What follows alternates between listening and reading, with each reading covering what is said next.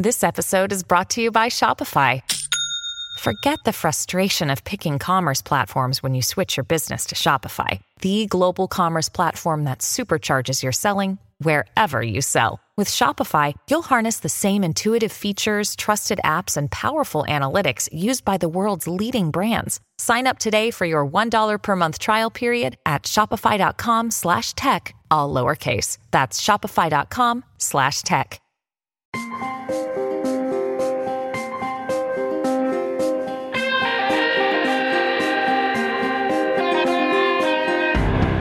All right, boys and girls, you are listening to the Ben Domenech podcast, brought to you by Fox News. You can check all of our podcasts at foxnewspodcast.com.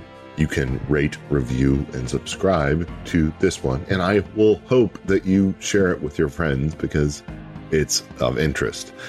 Today, we have a conversation with Vivek Ramaswamy, who is the author of a new book that is dealing with all of the different challenges that we experience when it comes to a nation of victims. He's someone who has been a very intelligent observer of American dynamics. His previous book, Woke Inc., was something that I found very interesting. And Vivek really guides us through all of the different challenges that we are experiencing in America today in our conversation. Vivek Ramaswamy, coming up next. The Fox News Rundown, a contrast of perspectives you won't hear anywhere else. Your daily dose of news twice a day, featuring insight from top newsmakers, reporters, and Fox News contributors. Listen and subscribe now by going to foxnewspodcasts.com.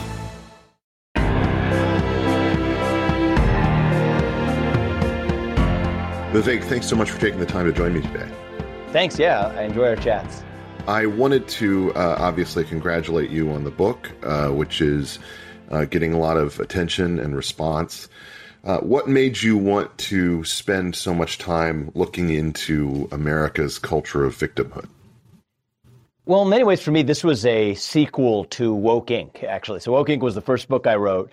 And Woke Inc. explored the mystery behind why it was that corporate America embraced a lot of these postmodern narratives, these woke narratives, these postmodern victimhood narratives.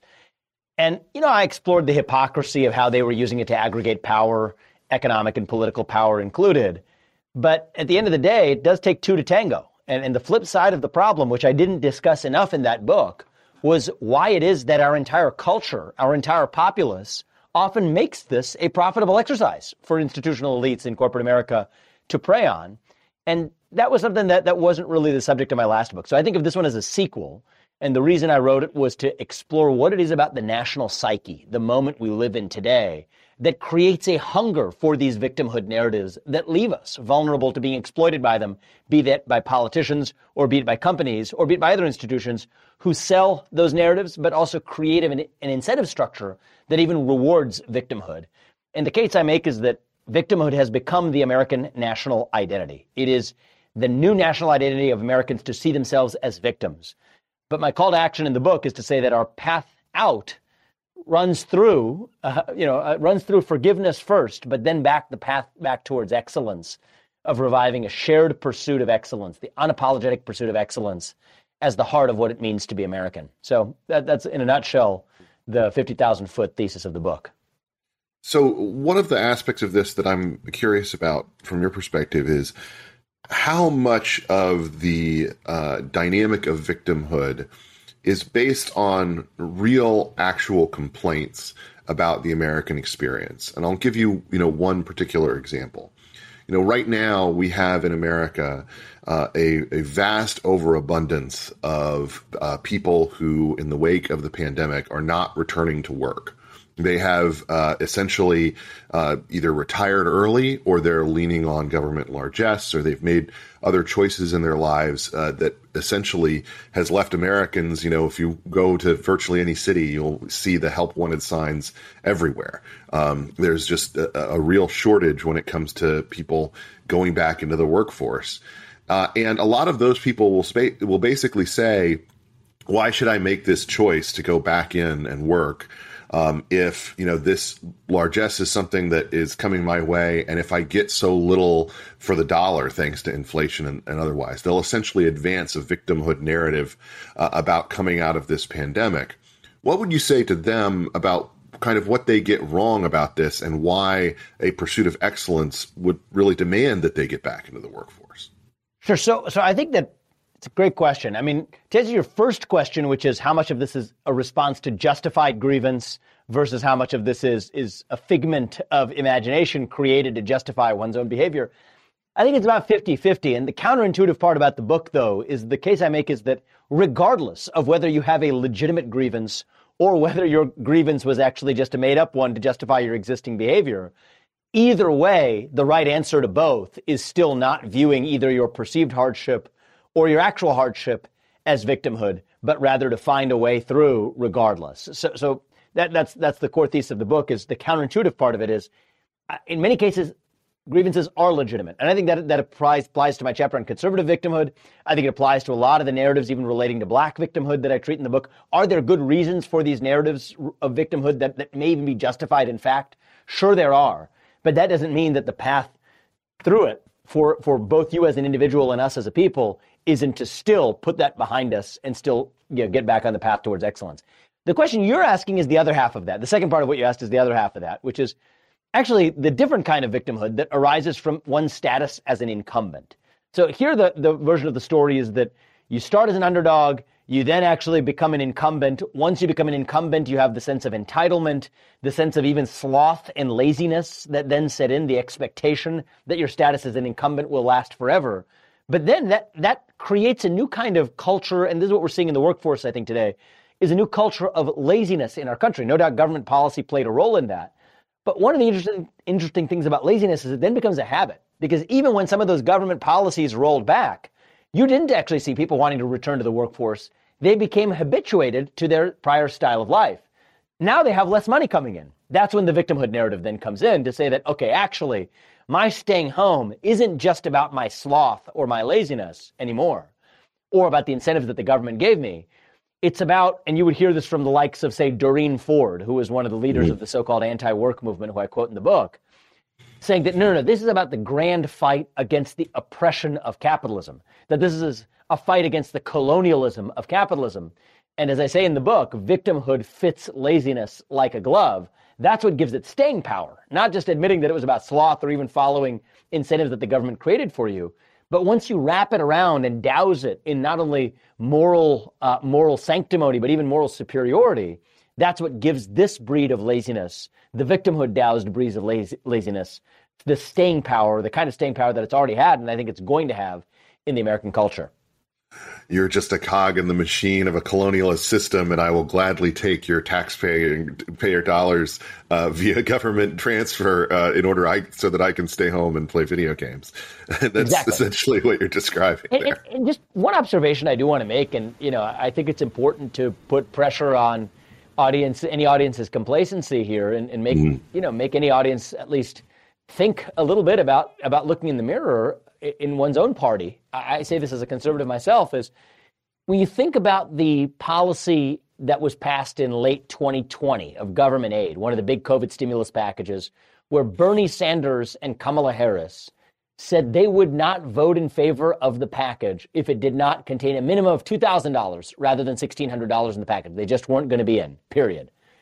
Well, that's the storyline that you might expect if you're looking to make a conservative critique about how liberals actually fuel this culture of entitlement by handing out government money, and it's legal to bribe your citizens as long as you're using the government's money to do it. It's like Rome's bread and circuses. The government handouts are effectively the bread, and as I argue in the book, the identity politics is the circus. Okay, so be it. Here comes the twist, is that the other two people who also said they wouldn't support the bill or sign the bill unless it contained $2,000 rather than $1,600 were Josh Hawley and Donald Trump. And so I don't think this issue is uniquely, at least solely, at the feet of one political party. This has become a part of our broader national culture of entitlement, victimhood, and the attendant feature of laziness. But at the end of the day, I think that if we're able to see this in ways that transcend partisan boundaries, as I believe the problem does, I also believe the solution can too. A few years ago, when I was writing about one of the policy proposals that had been put forward by reform-minded conservatives, I said that the concern that I had about it was that it could be framed as basically identity politics for white people, that it could basically be said, if there's going to be welfare, at least make the people look a lot more like me. And I feel like that's a very dangerous path to go down, because once you start down it in a very, aggressive way, you're just swinging back and forth between different kinds of welfare style promises directed at people. So how do we get off of that? How do we get away from that path, at least from a policymaking perspective, and get back to the idea that you shouldn't just be sending money towards people who look like you, or in this case, look like your voters? Yeah, look, I do think that we're in this victimhood Olympics right now, this oppression Olympics, where the woke left started with these narratives of the invisible strings of oppression that ultimately crush the people of color or minority communities, or what they call their disempowered communities. But the conservative response, or at least partially a fringe of the conservative response, has been to say, oh, yeah, well, you guys, think you're oppressed. We're even more oppressed. And we end up in this victimhood oppression Olympics in which there is no gold medalist. America is the sole loser in the end. Now, how do we find our way out of it? I think that part of this is a leadership vacuum, both in the political spheres of our lives as well as in the private spheres of our lives.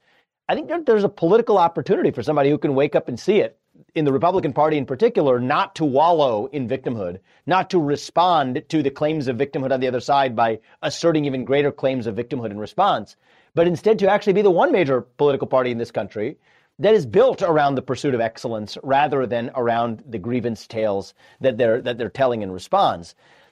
I'm not super optimistic about that. I'm not very optimistic about our body politic and our politics generally as the way that we can drive the kind of cultural change we need in our country. I do see an opportunity, a greater opportunity, at least in the private sector, including in the market. And that's what I do, spending my day job now, building a company whose name rhymes in some ways with that of the book. The company's name is called Strive. Its motto is built on excellence. But at the end of the day, I think that there's also a lot of consumers who are hungry for this message. A lot of people who own shares in America's public companies who want to deliver a message to these companies that they should hire people based on merit rather than on race or sex or politics or other political or social considerations. And the use of shareholder power to bring that voice into the boardroom, I think, is something that's quite powerful, too. It's part of what you saw with the Elon Musk Twitter saga, whether or not that plays out. It was a path of using shareholder power to drive change in corporate America, which then has a trickle-down effect to our culture. In some ways, using a very, very different approach. That's what I'm aiming to do with Strive. But at the end of the day, I think that there's a leadership vacuum both in the public and private sector. I'm much more optimistic about leaders having an ability to drive positive cultural change through the private sector than through the public sector, which is why I've placed my chips accordingly. But the point of the book was to still throw the gauntlet for what the philosophical objective was in the first place, which is shedding these victimhood narratives and identities and embracing a shared identity around the pursuit of excellence instead. How do you make the distinction when it comes to these culture war battles between actually fighting them and just whining about losing? Because that seems to basically be interpreted as the same thing nowadays on the part of a lot of different, leaders within the culture war space. Yeah, I think it's easily interpreted by a bystander or someone on the other side to claim that all you're doing is asserting your own tale rather than serving up a solution. So I'll give you. I understand the question though, so I'll give you kind of what I think of as a litmus test. A good litmus test would be whether your proposed course of action is one that your opponent could equally avail himself of. If that's the case, I think that you're actually aiming to solve the problem by delivering a solution that is one that transcends the boundaries or the fault lines of whatever culture war issue of the day might be on deck, right? So at the end of the day, if you believe that the right solution is actually going to have greater racial representation of a different kind included in an affirmative action program because you have a greater claim to victimhood, that's not a generalizable solution to the person who's on the other side. That counts as you just embracing your own victimhood narrative and playing in the oppression Olympics. Mm-hmm. On the other hand, if you're calling for a solution that ultimately, irrespective of what your identity is, irrespective of the color of your skin, irrespective of where you might rank on that hierarchy system, to call for a shared pursuit of an alternative that you could avail yourself of regardless of what your identity was, that's something that I think it moves beyond playing the oppression Olympics and moves towards what I think could be a more constructive solution. In a certain way, for the philosophers, amongst us, it's not that different than John Rawls's theory of justice or a thought experiment that he offered in his famous seminal text, A Theory of Justice, where he talked about the veil of ignorance, that the just way to design a society is the way it would have been designed by a bunch of people who sat behind the veil of ignorance, not knowing which position they would actually occupy in the real world on the other side. That actually provided the North Star for a lot of 20th century liberalism. There's a lot of issues I have with John Rawls and his philosophy, some of which I take up in this book. I actually have a title in this book. A chapter in this book is entitled A Theory of Duty. It's a play on John Rawls's A Theory of Justice. But one of the things he gets right is that's, I think, a pretty good litmus test for whether or not your engagement in a particular cultural or political struggle was actually one that was oriented towards a shared national solution or a shared national moment of progress, rather than one that involved the tug of war that took the size of a given pie as given and just was arguing for your greater slice of it. The relationship, obviously, on the right between corporate America and the conservative movement has changed pretty dramatically in the last several years. And a lot of culture war concerns have been raised in response to the kind of developments that you outlined in your prior book. And one of the things that has become kind of a thing that I hear, not just from politicians or policymakers, but from voters now as well, is basically, why are we doing all these good things for business if they hate us, or they hate my values, or they hate, the things that I want to teach my children? If they don't have the same values as me, essentially they're saying, then why are we giving them the benefits of policies, through, either tax policy, regulatory policy, any other kind of benefits that come from the state or the federal level? And a lot of legislators and policymakers have openly talked about rolling those back. We've seen, what's gone on with Florida and Disney, for instance, but they also talk about it, of course, very much within the big tech space. Talk to me a little bit about what's going on there, whether that's an appropriate response from your perspective, and how that type of approach is reflected through the whole victimhood development.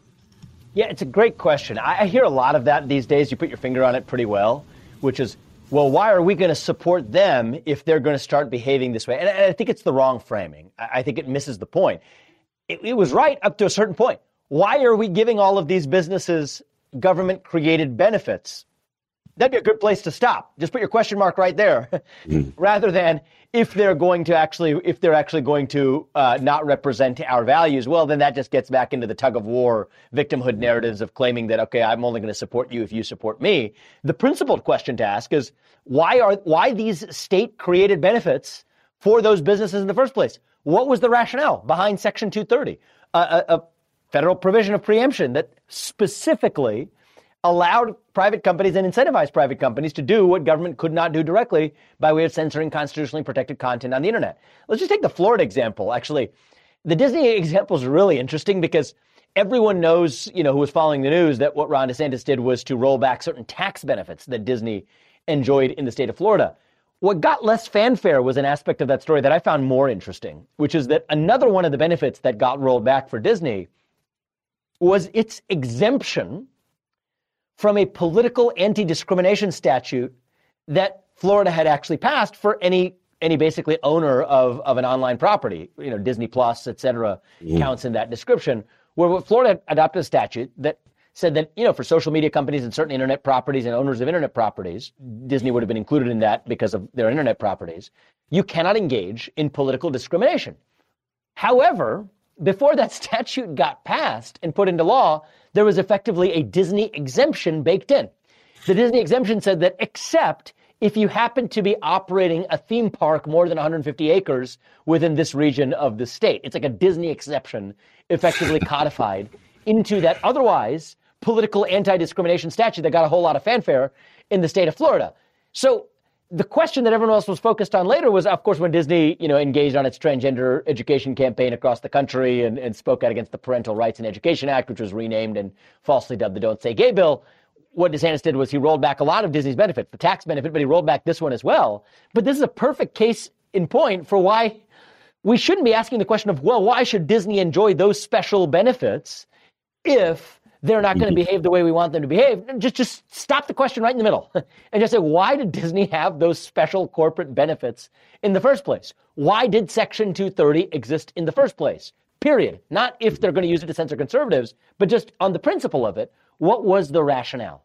And I think that this is where, the conservative, the conservative, let's just say, bromance with big business in the prior decades ought to have been equally nausea-inducing and vomit-inducing as the actions that corporate America has since taken in betraying conservative values, when in fact this should have been about a principled relationship between government and the governed, between government and the private sector in the first place, where the two weren't so intermingled as they were. It goes back to, I think some of the same ignominies we inherited in the back of the 2008 financial crisis and the government bailouts, by the way, under a Republican administration. There's a friendly relationship between Republicans and big business. Why is it that the public has to bail out risk takers on the downside when they did not share at all in the upside? And that rhymes with what a lot of people in Occupy Wall Street said. I'm not a member of the Occupy Wall Street movement, but I believe in taking the best of every argument seriously. And I think that the critique of the bailouts were valid. And so at the end of the day, to bring it back, I am a little frustrated, if you can't tell, by a lot of the conservative response that involves, well, if I have been wronged in a way that hits me at home, then I'm going to take up the principled concern. But why it was that you weren't taking up the principled concern even in absence of you being the one who happened to have been wronged? Because guess what? Everyone in our country at this point lives in a moment where they think they've been wronged. Very few people remember the principles that they care to advance, even if they hadn't been the ones who were allegedly wronged by violation of that principle. Does that make sense to you a little bit, Ben? Yes. Yeah. No, I think that's a very good way of putting it. Another big tech related question that is sort of adjacent to this, and I'll use just an example that happened in the wake of January 6th. You saw the targeting of the social media platform Parler by a lot of people who claimed that the riot on January 6th had been planned there. Now, as it turned out, a lot of the planning for this actually took place on Facebook. And when you look at sort of, people, going after places, for instance, various forums online that dox a lot of people or include lots of violent threats, they'll target them and try to take them down. And yet that's the sort of thing that goes on Twitter every day. And it's one of these situations where there just seems to be a kind of uneven standard. And that if essentially it's an unsympathetic source, whether that's potentially, rioters, or whether it's, people who, oh yes, we shouldn't dox people, but except for this person who deserves it because they disagree with me. That seems to be something that's becoming a more and more frequent thing that's happening, where people seem to be, getting punished or able to survive on the internet, not so much because of their actual behavior, but whether or not the blob of the combination of media, big tech, and the like view them as being sympathetic or not. This is something I've heard many people continuously bring up and complain about in various ways. I wonder if there's sort of an overall solution that you favor to help make sure that we don't go down this road where essentially you're able to function online, you're able to keep your website up, you're able to, participate in these various social media networks if you're a sympathetic figure. And if you're, a jerk, or if you're someone who just holds, let's say out of the mainstream political views, then you can't. Yeah, so I hope that's not where we get. And, I've been a vocal critic of the asymmetric standards applied by large social media platforms, for example. I still prefer to adjudicate them through principles rather than through grievance. And so one of the arguments that, I helped pioneer in this space, actually, I give most credit to my co-author on a number of these pieces, who is Jed Rubenfeld, and professor of mine at Yale Law School, former professor of mine. What we've argued repeatedly, including earlier this year in the pages of the Wall Street Journal and starting in January 2021 in the pages of the Wall Street Journal, and in an argument that was further developed in my last book, Woke Inc., is that government actors cannot use private companies to do through the back door what government itself could not do through the front door under the Constitution, which is to censor constitutionally protected speech. And, this is a whole separate discussion. We can, cover it if you want. You're probably familiar with some of the arguments that I and others have made on this front. But at the end of the day, that's a principled response to say that if it's state action in disguise, then the Constitution still applies. And that is absolutely what is happening today, beyond any doubt. The fact that the government is using the private company to take down what the government could not take down directly, be that Twitter, be that Facebook. We've seen patterns of that repeatedly over the last 18 months. That is chilling. And the good news is, though, there's good Supreme Court precedents, both with respect to Fourth Amendment cases revolving around the war on drugs, where railroads were immunized by the government to be able to randomly search and seize belongings of their passengers and their workers in ways the government couldn't have done, but government immunized a railroad company to do it. It's effectively what Section 230 does to the social media companies. That's what this statute did to the railroads. In the war on drugs, Supreme Court said not so fast. You can't immunize a private company and thereby incentivize them and induce them to do what the government couldn't do directly. There's a case called Bantam Books, where there was a Pennsylvania bookstore owner that wanted to sell a book that a prosecutor didn't like. The prosecutor threatened him with prosecution. He then took it down. The government says no. The Supreme Court says no, that is still state action in disguise. I know I'm going fast, but I can go into a lot of these directions. But those are principled, constitutionally fleshed out arguments for why government can't use private power to do what the government couldn't do directly. And I think that that's a big part of what's responsible for the asymmetric application of those standards, is the lurking hand of government. It's not the invisible hand of the free market. It is the invisible fist of government that's guiding that asymmetry, the party in power. Now, that I think, am I biased because, I helped advance and create a lot of these arguments? Yeah, maybe I am. I view it the other way around. I created these arguments because I think that that's the right way to approach the problem. And they're being adjudicated in the courts today. I think for others who have taken up some of these arguments and are running them with them in cases, I don't see that as a victimhood claim. I see that as a principled claim that whether you're on the left or the right, turn the tables, you wouldn't want a Republican administration using a social media company to take down content on the internet that the opposition party would have wanted to advance. That's what it means to live in the beginning of a totalitarian society. Mm-hmm. That's different from making a claim that says that, well, why should we treat these companies so favorably if they don't like us? Mm-hmm. It's just a claim of a different kind. One is principled, the other is emotive. I prefer the principled approach, and the emotive approach, I think, gets us back to the grievance Olympics, the oppression Olympics, where there is, as I said, no gold medalist, but a country and a nation that lose in the end.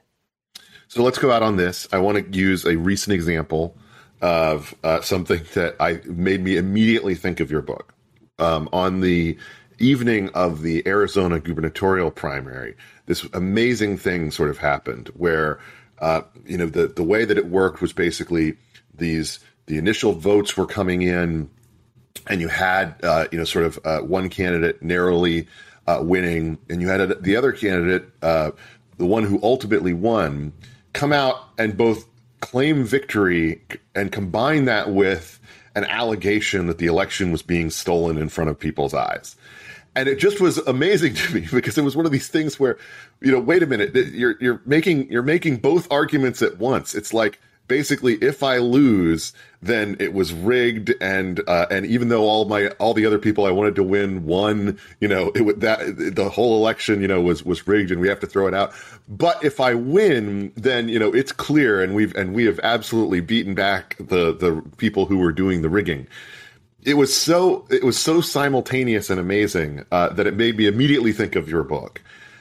How should we prepare ourselves as political observers, as citizens, as voters, for the simple fact that this type of thing is probably going to happen not infrequently during these upcoming midterms?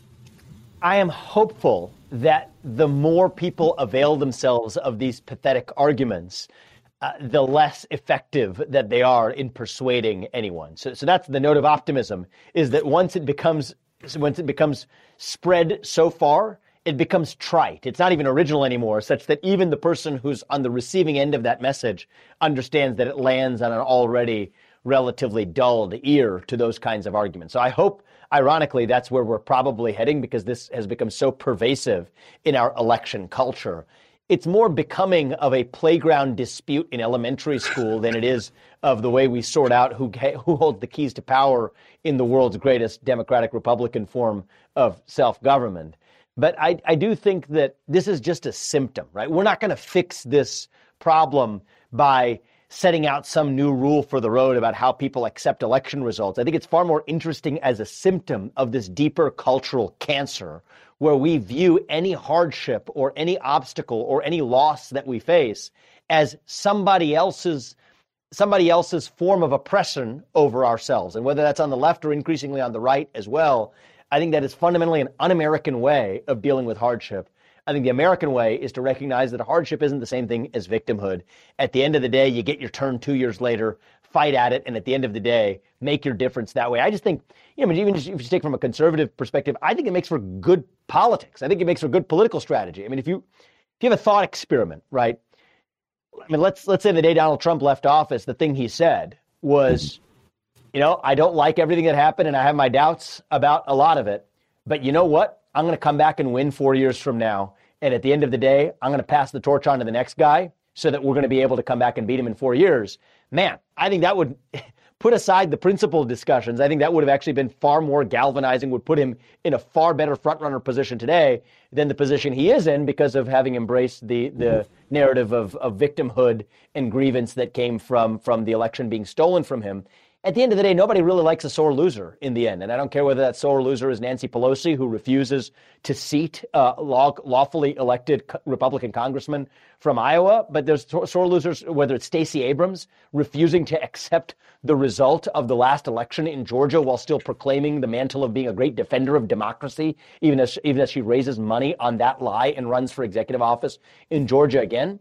I think that this is definitely a bigger problem, the victimhood complex more broadly on the left than it is on the right, but it doesn't matter. It's evident on both ends of the spectrum. And I hope that this is a political opportunity for one party or the other.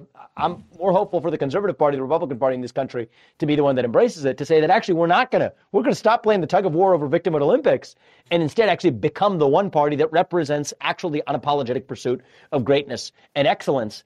I think that another reason I'm hopeful is that's such an obvious opportunity that I think people are hungry for that message, that even if it wasn't the principles that drove you, I hope it's the principles that drive many of us, but even if it's not the principles, just the political calculus alone creates that an opportunity that's hiding in plain sight when literally everyone has gone in the other direction, making the victimhood stolen election arguments that are so prevalent now that literally nobody even is in a position to take them seriously anyway. The political opportunity rests in going in the other direction. Vivek, thanks so much for taking the time to join me today, and best of luck with your book. Thank you. More of the Ben Domenech podcast right after this. So let me give you my perspective on what's going on with the Biden administration today as it relates to immigration. Obviously, this is a situation that has been very much in the public eye and conversation thanks to the actions of Ron DeSantis and Greg Abbott over the past couple of weeks, sending migrants to places that they are not particularly welcome, that also obviously try to LARP as being, blue state, a blue city, migrant-heavy sanctuary cities, or, however you want to describe them. Obviously, when it came to Martha's Vineyard, this was one that took over the airwaves and the conversation with, 50 people. 50 people is not a lot. 50 people is, an hour at Eagle Pass, Texas. I mean, it's not the kind of presence that would make any real difference. And yet, when it comes to Martha's Vineyard, they are apparently unacceptable. I'm furious about this. I think it's terrible. I think it's terrible to use people as pawns in a political game. But I also think it's terrible that all of these places are, pretending to be welcoming when it comes to external migrants in a way that they simply are not. Look, we as a nation ought to have a policy when it comes to immigration that is welcoming, that says if you abide by the rules, you abide by the laws, and you come through the various immigrant entry points, that's a good thing. And we welcome you. And if you don't, we don't. That's something that I think is just a basic, approach to the way that we ought to treat immigration policy in America that makes rational sense. Unfortunately, in our current political dynamic, that is not the way that anyone is treated. It's not the way that the issue is treated. It's not the way that anyone seems to approach the idea of immigration. Instead, everyone is just used as a pawn, either by the right or the left. That has to end. I'm Ben Domenech. You've been listening to another edition of the Ben Domenech Podcast. We'll be back soon with more to dive back into the fray. Listen ad-free with a Fox News Podcast Plus subscription on Apple Podcasts. And Amazon Prime members can listen to this show ad-free on the Amazon Music app.